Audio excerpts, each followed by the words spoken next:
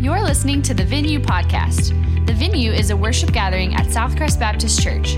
We hope that this podcast helps you find your greatest pleasure and purpose in Jesus. Go ahead and grab a seat.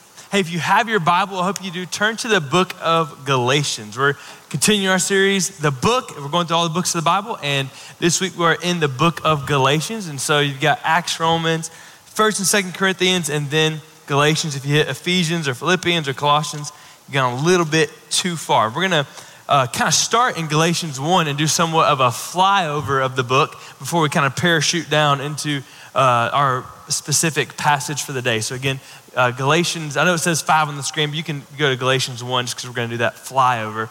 Galatians is an incredibly important book. They're all important. That's kind of silly to say. But this book particularly was revolutionary in the Reformation. So at that time, the Catholic Church was abusing its power. It was selling indulgences. It was saying that you could buy your salvation. It was teaching that you could be good enough or you could be baptized for other people for them to be saved. And so it was destroying biblical Christianity because that's not how you're saved. You're saved by grace through faith alone in Jesus Christ. Amen? Is works religion, works salvation, is that still very prevalent in our culture today?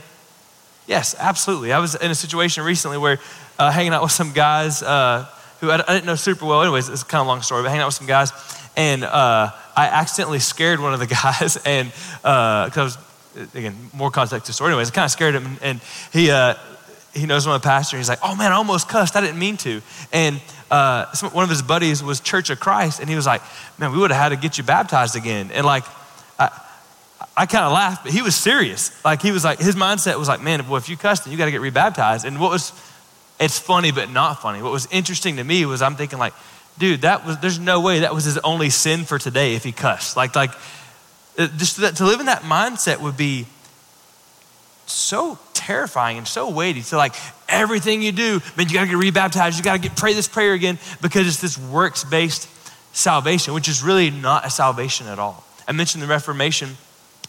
Galatians, the book of Galatians, along with the book of Romans, many historians would say that these books put steel in the backbone of Martin Luther so he could over and over again stand before the Roman Catholic Church and stand on the gospel of Jesus Christ by faith alone.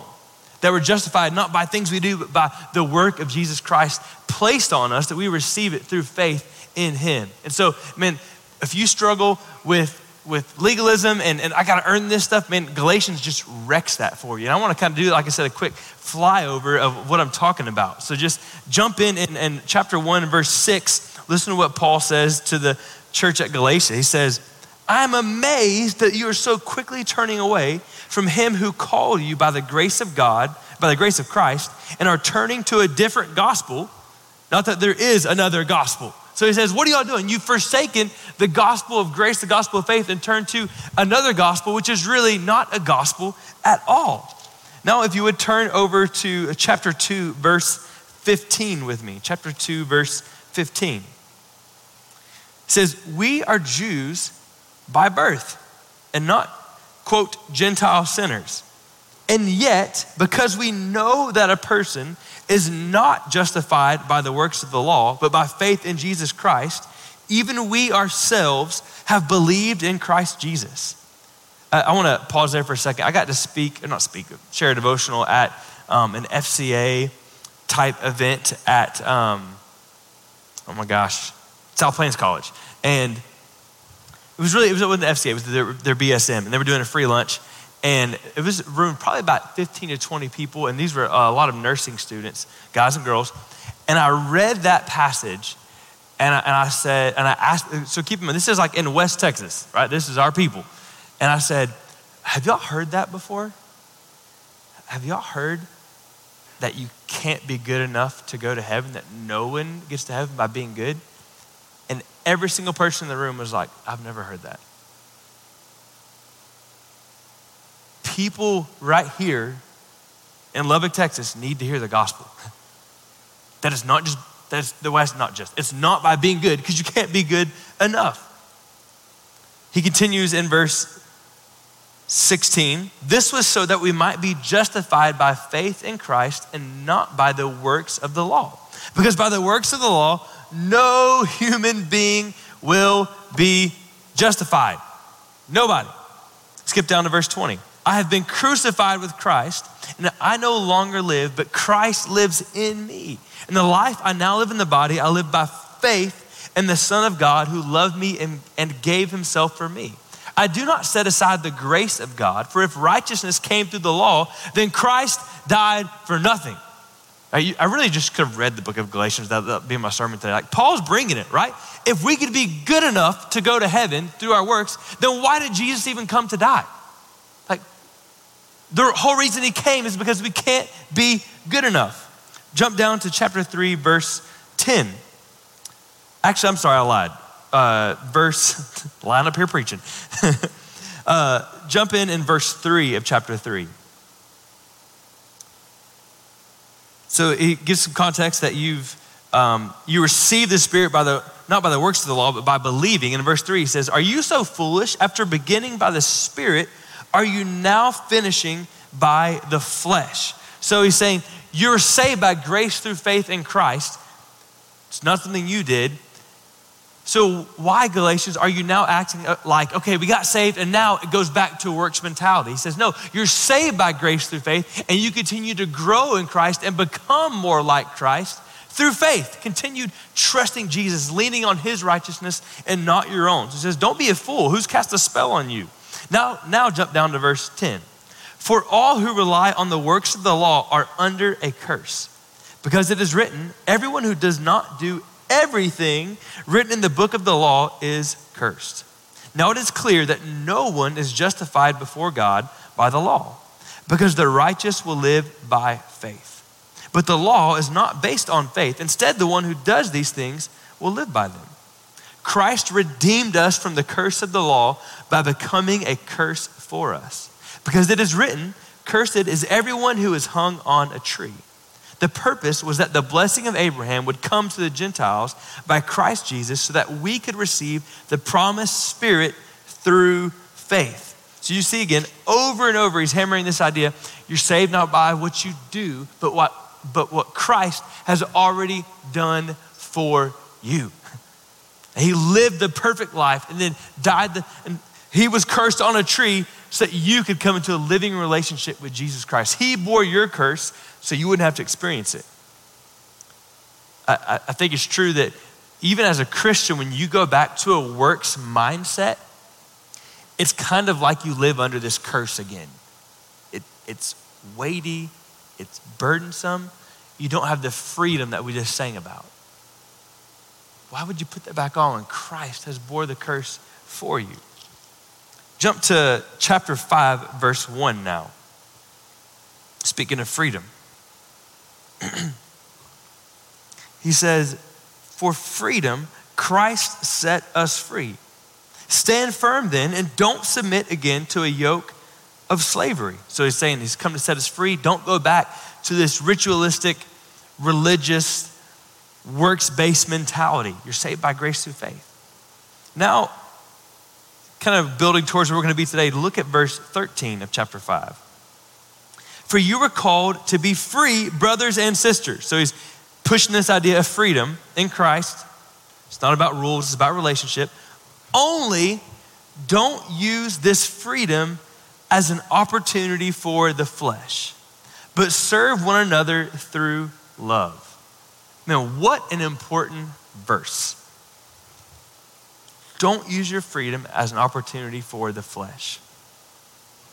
I don't know about y'all, I love summertime, love hearing the ding of the baseball bat, RIP Texas Tech, it's a tough loss.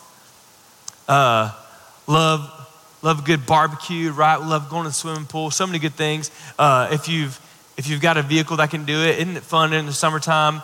Or even if you don't have a vehicle, just go for it. That can do this. But isn't it fun when we get a decent rain in Lubbock, which we've actually had some lately, a lot of decent rain, and to go find an old dirt back road and like Brad Paisley said, get a little mud on the tires, you know what I'm talking about? Like, man, that is so fun to go and do. If you've been mudding before, which I talk like I've done a lot. I've gone like twice. At one time I had our 3-month-old babies in it. Don't recommend that, but in the car with me. But when you go mudding, you got to be careful to not start fishtailing too bad, right? Because if you do, you could end up on either side. What's on either side of a mud road? Typically a ditch, right? So the title will help you if you're not sure, right? As you're driving down this mud road, you got to be careful not to overcorrect, right? So maybe you're trying to get in a little mud over here and it could start to sling into the ditch, but if you overcorrect too hard, you could end up in this ditch. I think that's a helpful thought in thinking about the Christian life and really what Paul is saying here.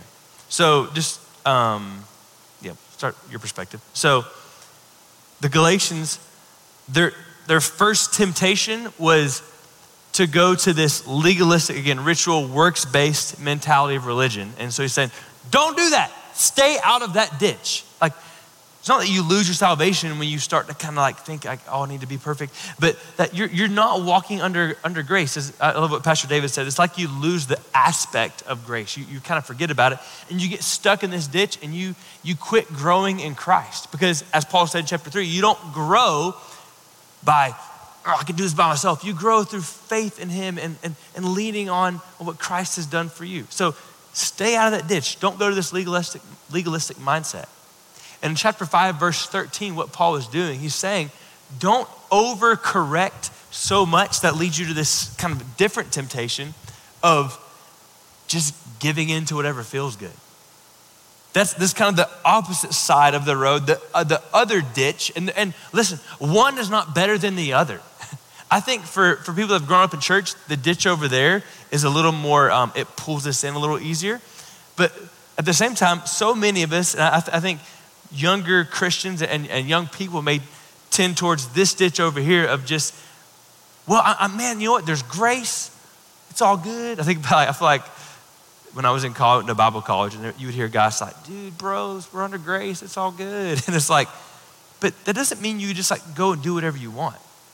So don't go in that ditch either is what Paul's saying. Don't use your freedom in Christ as an opportunity for the flesh, just to do whatever you think seems right or feels right in the moment. So don't overcorrect and go into that sin either. So the question is, how do we stay on the road? And hear me, I'm not saying how do we keep our salvation? That's not what I'm saying. You're saved by grace through faith alone, that's it. He holds you. But how do we stay on the road in the sense of where we keep growing in Christ, we keep being more like him and not get stuck in these ditches? Does that make sense? So I'm not saying, how do you keep your salvation? You don't. Jesus keeps you. He keeps your salvation. But how do you stay on that road where you continue to grow and make progress in Christ and not get stuck in the ditch? Or more, do y'all ever do this? Sometimes I feel like, I know I'm mixing metaphors here, but sometimes I feel like I'm like a ping pong ball between these ditches. So like I get real legalistic and ritualistic, and then it's like, man, I'm free in Christ. And then I run over here, and then I live in some sin, and then it's like, which is really just a different kind of sin. And then it's like, man, you know what? I need to tighten up. I need to be more spiritual. And then you ping pong back to this ditch. Anybody else do that? So I'm not the only crazy one. Okay, yeah. How do we avoid ping ponging, if that's a word, back and forth and stay kind of in that sweet spot of just growing in Christ? Maybe you could say it this way. How do we avoid or stay out of the ditch of works-based religion? And how do we avoid the ditch of wandering rebellion? How do we do that? Paul gives us a really clear answer in chapter 5, verse 16. I say then, walk by the Spirit.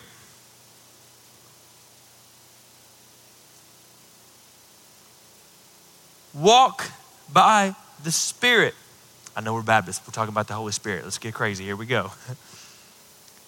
And you will certainly not carry out the desire of the flesh. For the flesh desires what is against the Spirit, and the Spirit desires what is against the flesh. These are opposed to each other, so that you don't do what you want. Man, we could stop. We're not going to, but we could stop right there. How do you avoid the ditch of works-based religion? How do you avoid the ditch of wandering rebellion? How do you stay on this road of really growing in Christ? You walk by the Spirit. What in the world does that mean? to walk by the Spirit? Well, if you go back to chapter 3, we kind of touched on that in chapter 3, verses 1 through 6, so you receive the Spirit, you receive the Holy Spirit by faith in what Christ has done, and you continue to grow in the Spirit, transform you by trusting the finished work of Christ, trusting the promises of God in Christ. And I think it's because of that, it's fair to build continue the argument that you walk by the Spirit by this continued trust in the promises of God fulfilled in Christ. Continuing to take God at his word.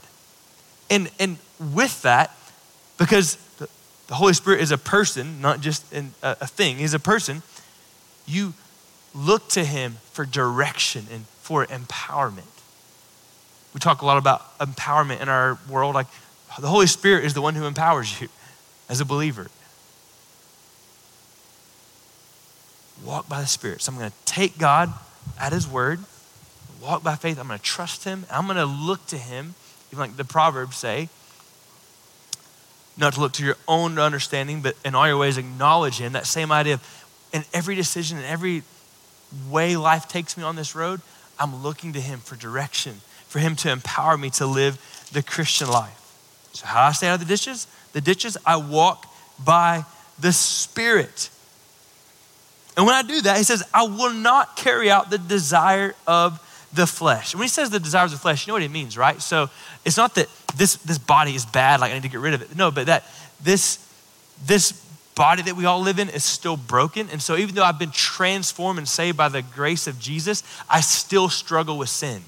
That's why like my buddy saying, oh, he needs to go get baptized because he said a cuss word, like, is crazy because dude, you're gonna struggle till the day you die. So like, might as well just live in the baptistry, like if that's how it works, right? Like just set up shop in there because we're gonna struggle all the time. He says the way that you kind of overcome your flesh, not that you become perfect all of a sudden, that's not until glorification in heaven, but the way you don't give in to the flesh and those sinful desires and kind of the old way of living, so to speak, is you walk by the Spirit. For the flesh desires what is against the Spirit, and the Spirit desires what is against the flesh. These are opposed to each other, so you don't do what you want to do. Like, in case you didn't know, if you've been walking with Jesus for any time at all, you know this. You are at war with yourself. The Spirit, the Holy Spirit of God inside you and your flesh are gonna go to war together. Sometimes, maybe a way to understand, I'm not saying this is that war, but like, it's kind of like when you're standing there looking at dessert and you got this inner war going on. You know what I'm saying? You're like, oh, I've been good. No, don't do it, right? Like you're thinking about it. That's kind of what that war can feel like sometimes of whatever the temptation, whatever the sin may be, and you're longing, but the Holy Spirit of God inside of you is going, no, don't go there. It's not good for you. It's not going to help you. They're at war. So he said, how do you begin to win that war? You walk by the Spirit. Turn over, verse 18, he says, but if you are led by the Spirit, you are not under the law. Now the works of the flesh are obvious. We're gonna pause there for a second.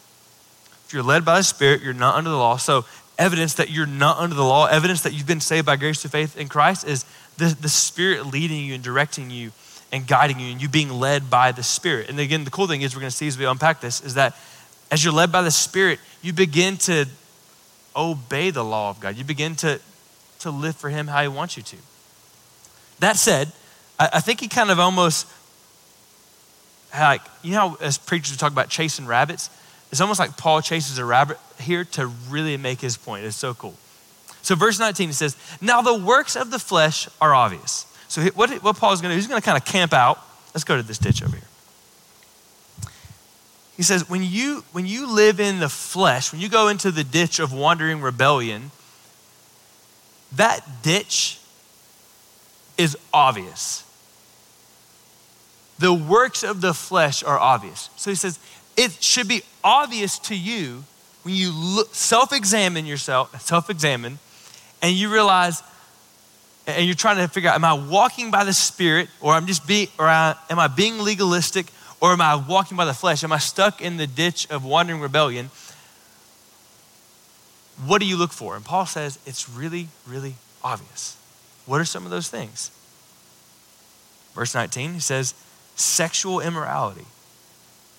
So that's like the New Testament's broad word for any kind of sexual sin.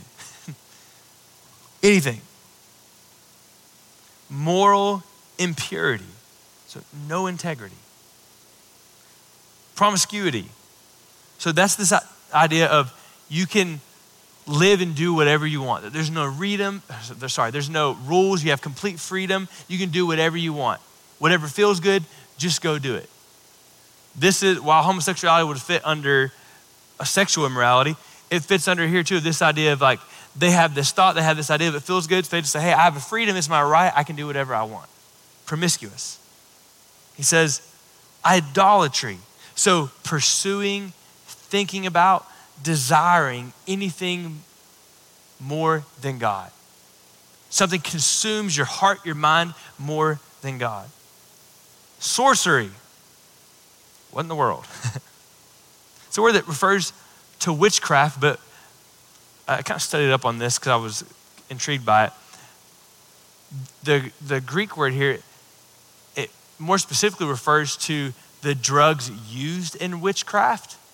And so scholars believe that likely Paul is referring to reality-altering drugs. So witchcraft, sure, but drugs as well.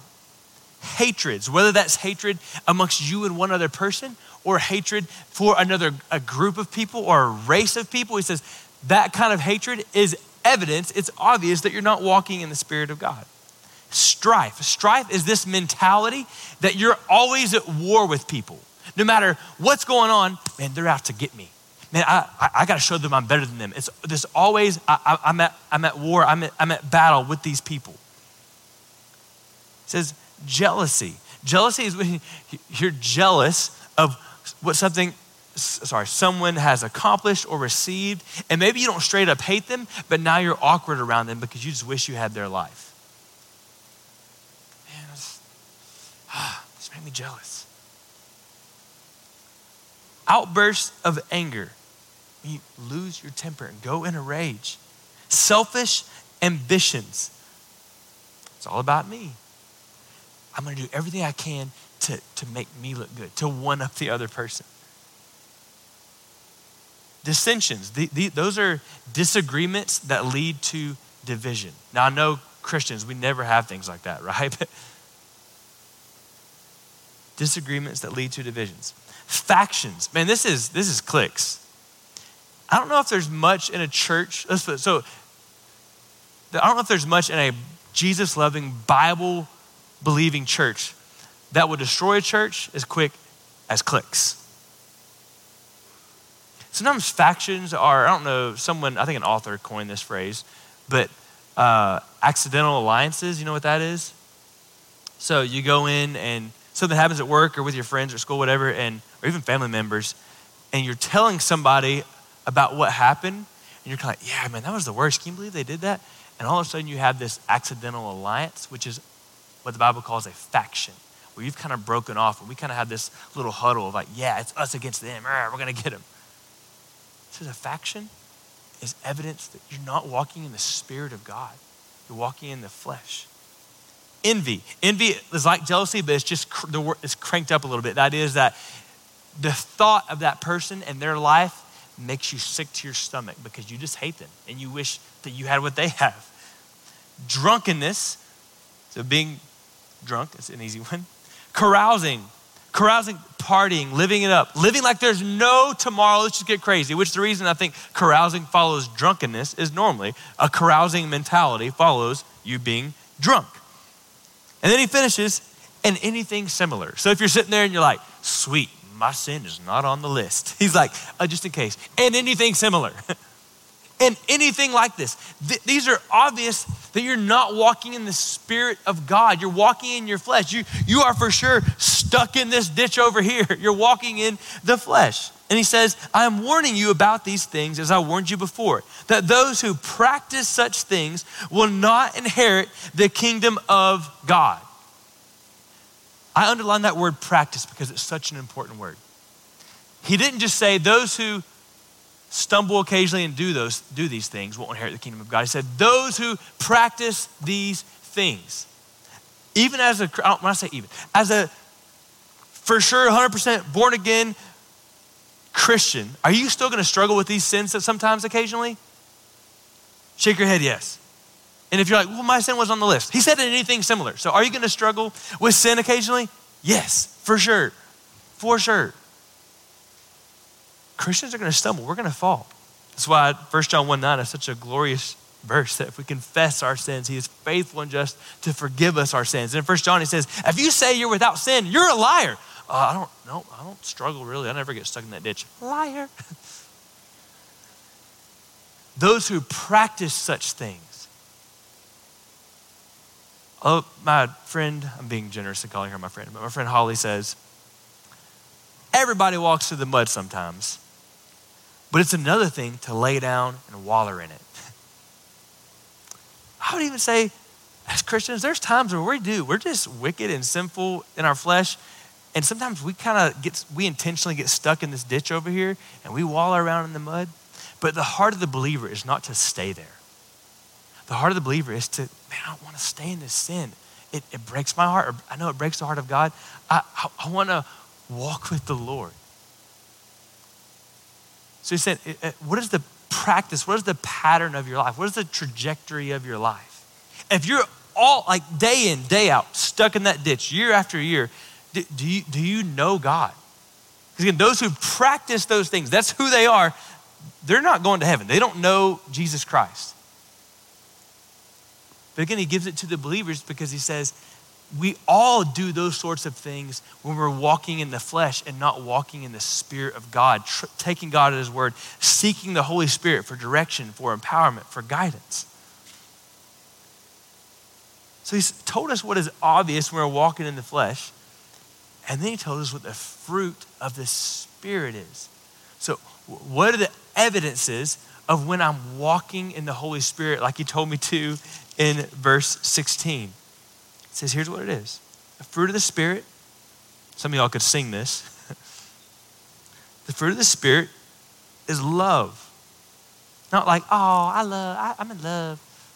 Love, like the unconditional love of God to those who don't deserve it. Self-sacrificing love. Fruit of the Spirit is joy. And joy is not just like, you're always pumped and you're always smiling, you're always happy. No, joy is this inner contentedness in the presence of God. That regardless of my circumstances, I know the love and the grace of Jesus. I'm content in him. Peace. Right? When you're at peace with God because of the finished work of Jesus, you can know the peace of God. Amen? Note on this, I for sure recognize that there's sometimes chemical imbalance, like literal physical chemical imbalances in the brain that can lead you to worry. But generally speaking, when you're walking in the Spirit of God, your life is characterized by peace, not by worry.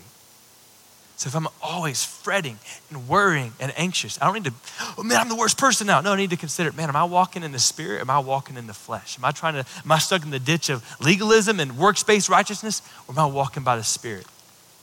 Love, joy, peace, patience. Some of us on Thursday night at Joel Land were asking the Holy Spirit for an extra measure of patience as we waited for the log ride. And then afterwards when we were soaking wet.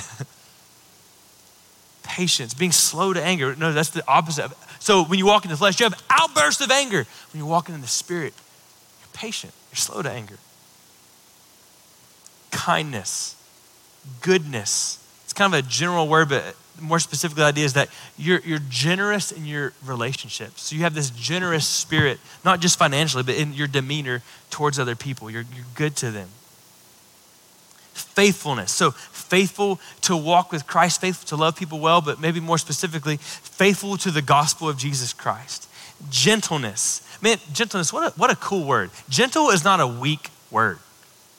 When I think of gentleness in the biblical definition, this comes to mind. I think about my brother-in-law, Chris, who's, I think he must have Viking blood or something. He's from Minnesota. He's 6'5", 6'6", 230, and just solid muscle. but he's the nicest guy you'll meet. I remember when our kids finally got to meet him, and they were about 6 months old, I guess. Yeah, about that old, maybe 9 months old.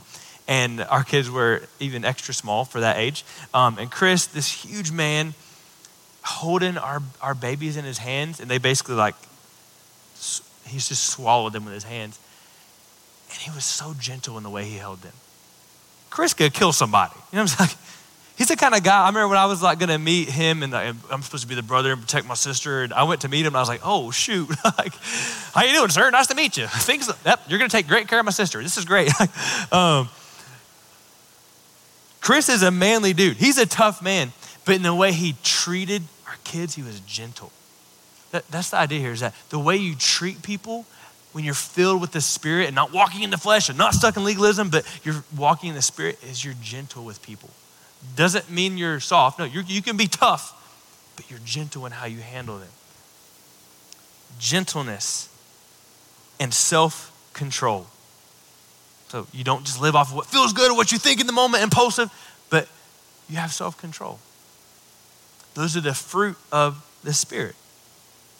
So we talked about the works of the flesh being evident.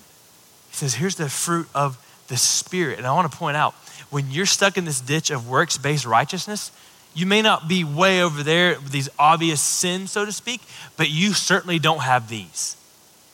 When you have this, I can do it all on my own, you don't have love, you don't have joy, you don't have peace, you don't have patience, you don't have kindness, you're just a mean church person, right? No, get out of that ditch, walk in the Spirit. He says, verse 24, those who belong to Christ Jesus have crucified the flesh with its passions and desires. So there's hope for me to walk in the Spirit of God and to bear this fruit, because the victory is not about me. The victory is about the victor, Jesus Christ. As Galatians 2:20 says, I've been crucified with him if I've placed my faith and trust in him, and I live this life in faith in Christ. So as I keep my eyes on him, I walk in the Spirit and I bear this fruit.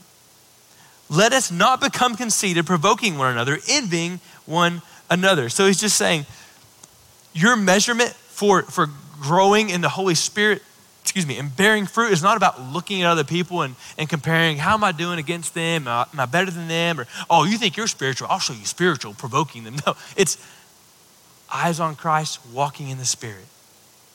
How do you stay out of the ditch? You walk by the Spirit. What I love about this passage, and it's actually maybe kind of surprising, I think when you read it slowly, you get it. But as much as we know about the fruit of the Spirit, and you should learn those, and it's cool to hear about those, the emphasis, the focus is actually not on the fruit. The emphasis is on who? The Holy Spirit. It's the fruit of the Spirit. Yeah, not the fruit of Brandon. Been trying really hard. I'm really spiritual, guys. No, the fruit of the Holy Spirit. So to help us think about that, I've got a picture from Paul Ritchie's house, our neighbor. This is a little tree in their backyard. One day it's going to be awesome and big, but he planted it pretty recently. I don't think, Carrie, sorry, I'm not going to call you out, but does this actually have a name? The trees actually have a name? Nope. It's a fruit tree. We'll call it a fruit tree. Perfect. And these little tags here show the different branches that have been grafted in here. And I don't know exactly because I can't see these, read them, but one of these branches produces, I think, nectarines. One of these branches is going to produce plums. One of these branches is going to produce, I think, peaches. And so right now, currently, I have some guys at his house still in this tree to put in my backyard because this is awesome. Not really. But that is such a cool tree because one tree, lots of fruit. We're going to keep that up there for a little bit. That's the idea here. The Holy Spirit is the focus, and he produces all this fruit in my life. The focus is not the fruit. The focus is the tree. And in this context, what is the tree that produces this fruit? It's the Holy Spirit. How do you stay out of the ditches? How do you produce this fruit? You walk by the Spirit. You take him at his word. You seek him for his direction, his empowerment, his guidance. Now, thinking about this fruit tree and the different kind of fruits that come with it, what this tree needs to produce fruit are just a few things. And if you're like into ag here, I'm probably not saying this exactly right. You can beat me up later, okay? But just hang with me. This tree needs water. I feel good about that one. Feel good about that one. This tree needs water. If it's gonna grow and it's gonna be healthy and produce fruit, it needs water. You know what I have not seen Carrie do, though it would be awesome. You know what I have not seen him do? I have not seen him out there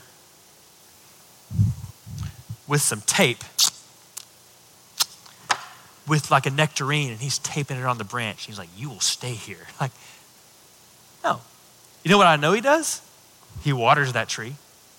He can't make that tree produce a nectarine, but he can water the tree, and the tree will produce the fruit.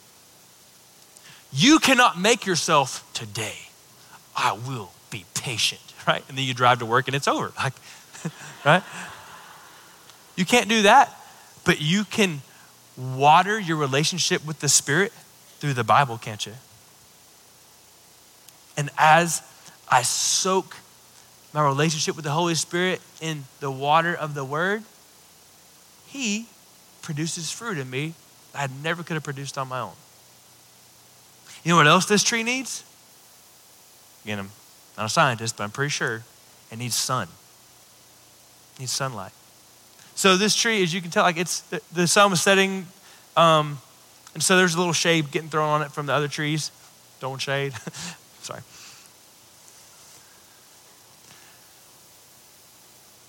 But it gets sun. Carrie has not built a canopy over this tree because that's a great way to kill this tree. The sun needs to be exposed to the presence, this tree needs to be exposed to the presence of the sun so it can produce fruit. Jesus in the Gospels tell us the role of the Holy Spirit is to glorify Jesus. So what's good for my relationship with the Holy Spirit so the Spirit will produce fruit in me and I'll be more like Jesus? It's for me to be exposed to the presence of Jesus Christ, the Son. I don't want to do the whole cheesy S-U-N, S-O-N, but like to be exposed to His presence. Just as this tree is changed in the presence of the Son, so are believers changed as we sit in the presence of the Son. And as we do that, He works in us and the Holy Spirit works in us and transforms us and produces fruit in our lives. Needs water, needs sun. You know, another thing I have not seen Carrie do, again, it would be awesome. I have not seen Carrie go out to that tree and sit at the foot of it and he's like, you listen here, tree. Right now, grow me a plum. I want to see a plum. Go to your home, plum. He's not there yelling at the tree. Tree, I want a peach right now. Nope. I'm willing to bet occasionally when Carrie walks outside, he may glance over at the tree, but he's not rushing. You know why? Because you know what that tree needs? It needs time. Like this is a little bitty fruit tree, but it's gonna grow if he's patient and it's gonna produce fruit. How ridiculous would it be if Carrie went home today and was like, oh, talking about fruit, thinking about that tree got me so mad. This fruit tree has produced no fruit. I'm gonna go cut it down. I'd be like, bro, like you just planted it. Like give it some time. Time, I know I'm kind of moving metaphors here, but two things. One, as a believer, it takes time. The Holy Spirit produces fruit, but it takes time. And time, I don't know if there's a better necessary ingredient for a relationship than time. Relationship is time. So what am I getting at? You got to spend time with the Holy Spirit. If the Spirit's going to produce fruit in you, spend time with Him. See, the remedy for works-based religion and the remedy for wandering rebellion is relationship. That's the remedy.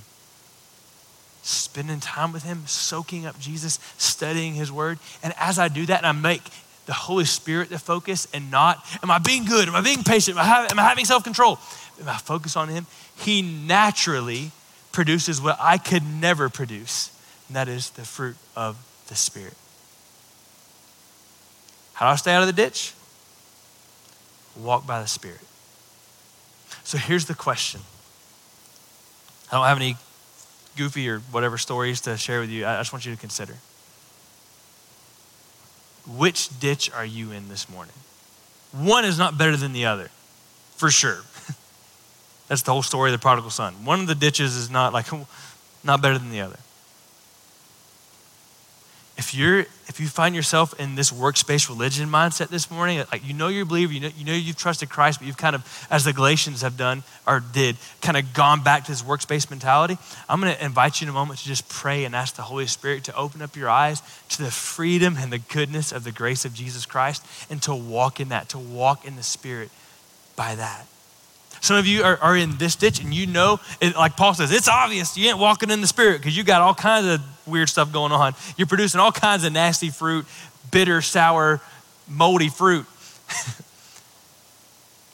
And the invitation this morning is to quit walking in the flesh, to repent from that and say, Jesus, I want to walk by the Spirit. I want my life to be characterized by you, not by me. I want to, Jesus, I want to be like you who is loving.